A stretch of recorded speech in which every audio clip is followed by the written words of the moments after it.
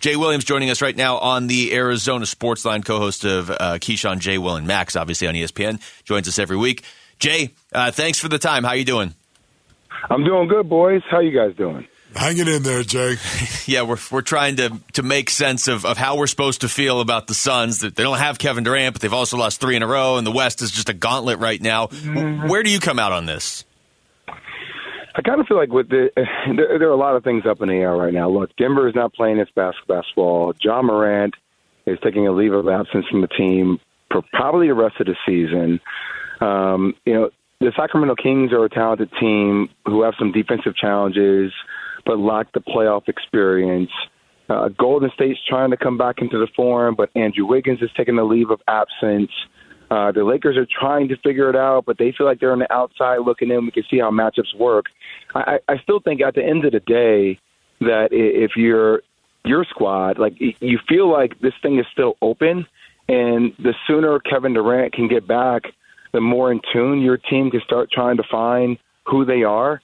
For me, I think this is going to be a race with the team who's healthy at the right time. And, it's hard to look through a crystal ball and tell you exactly when that's going to happen. But I think I will take the odds of having Kevin Durant, Devin Booker, and CP3 on the floor together, healthy, still against anybody else in the Western Conference. I still think Denver's the most complete team, even though I think they're going through a lull right now. But I still like the firepower as long as Kevin Durant is healthy, and that's the big question. Jay, I just got to ask you this quickly. As a former professional athlete myself, okay, and I know you played at the highest level. Did you ever see somebody roll an ankle like that and finish the workout? And finish their workout? Yes. You have not finished the work. That blew my mind. Well, if it happened to somebody else the same night in the week, I'm going to just tell you a quick story. Well, so I got cut from the New Jersey Nets, and I got offered to play over in Italy for a really good lump sum of money. And I was like, you know what? I took a week off.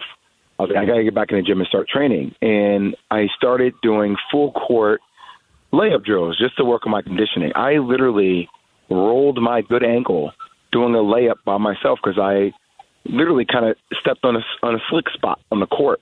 So I've seen it happen before. Wow. The thing, though, that always worries me about KD is that KD is his legs are so skinny sometimes.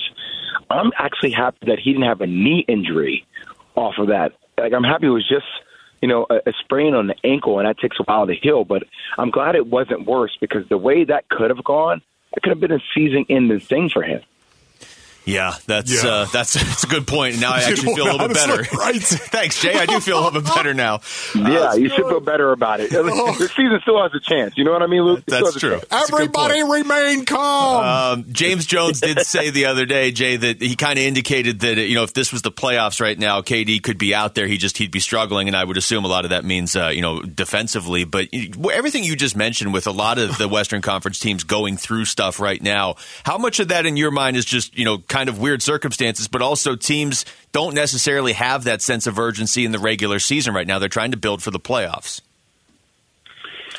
Well, today on our show, I tried to come up with a list of criteria that I think I would like to have reflect around the MVP voting, and it's similar to this case. I get frustrated sometimes because on TV, a lot of the talking points almost in a way devalue the regular season. And you heard Dame talk about this on JJ Redick's podcast, where it's like there's so much attention that real competitors give to the regular season, where it's like I don't want to load manage. I want to compete. I want to play in those big time nationally televised game matchups. I want to see other stars and defend them head on. I get that there's always a strategic lens to look through as it gets ready for playoff time, but I also think like how you finish the season matters, guys. Like, to me, it was always about how do you catch traction at the right time, which is leading into the playoffs. Mm-hmm. Like, nobody finds their rhythm in the first playoff series. Like, you typically find out a couple of games before where you're like, all right, we understand who we are fully. Everybody is healthy. We execute on defensive assignments, and everybody's scoring power seems like it's on the same page. And for me, it's like the team that can find that at the right time, these last 10, 15 games, I give them an advantage going into the playoffs.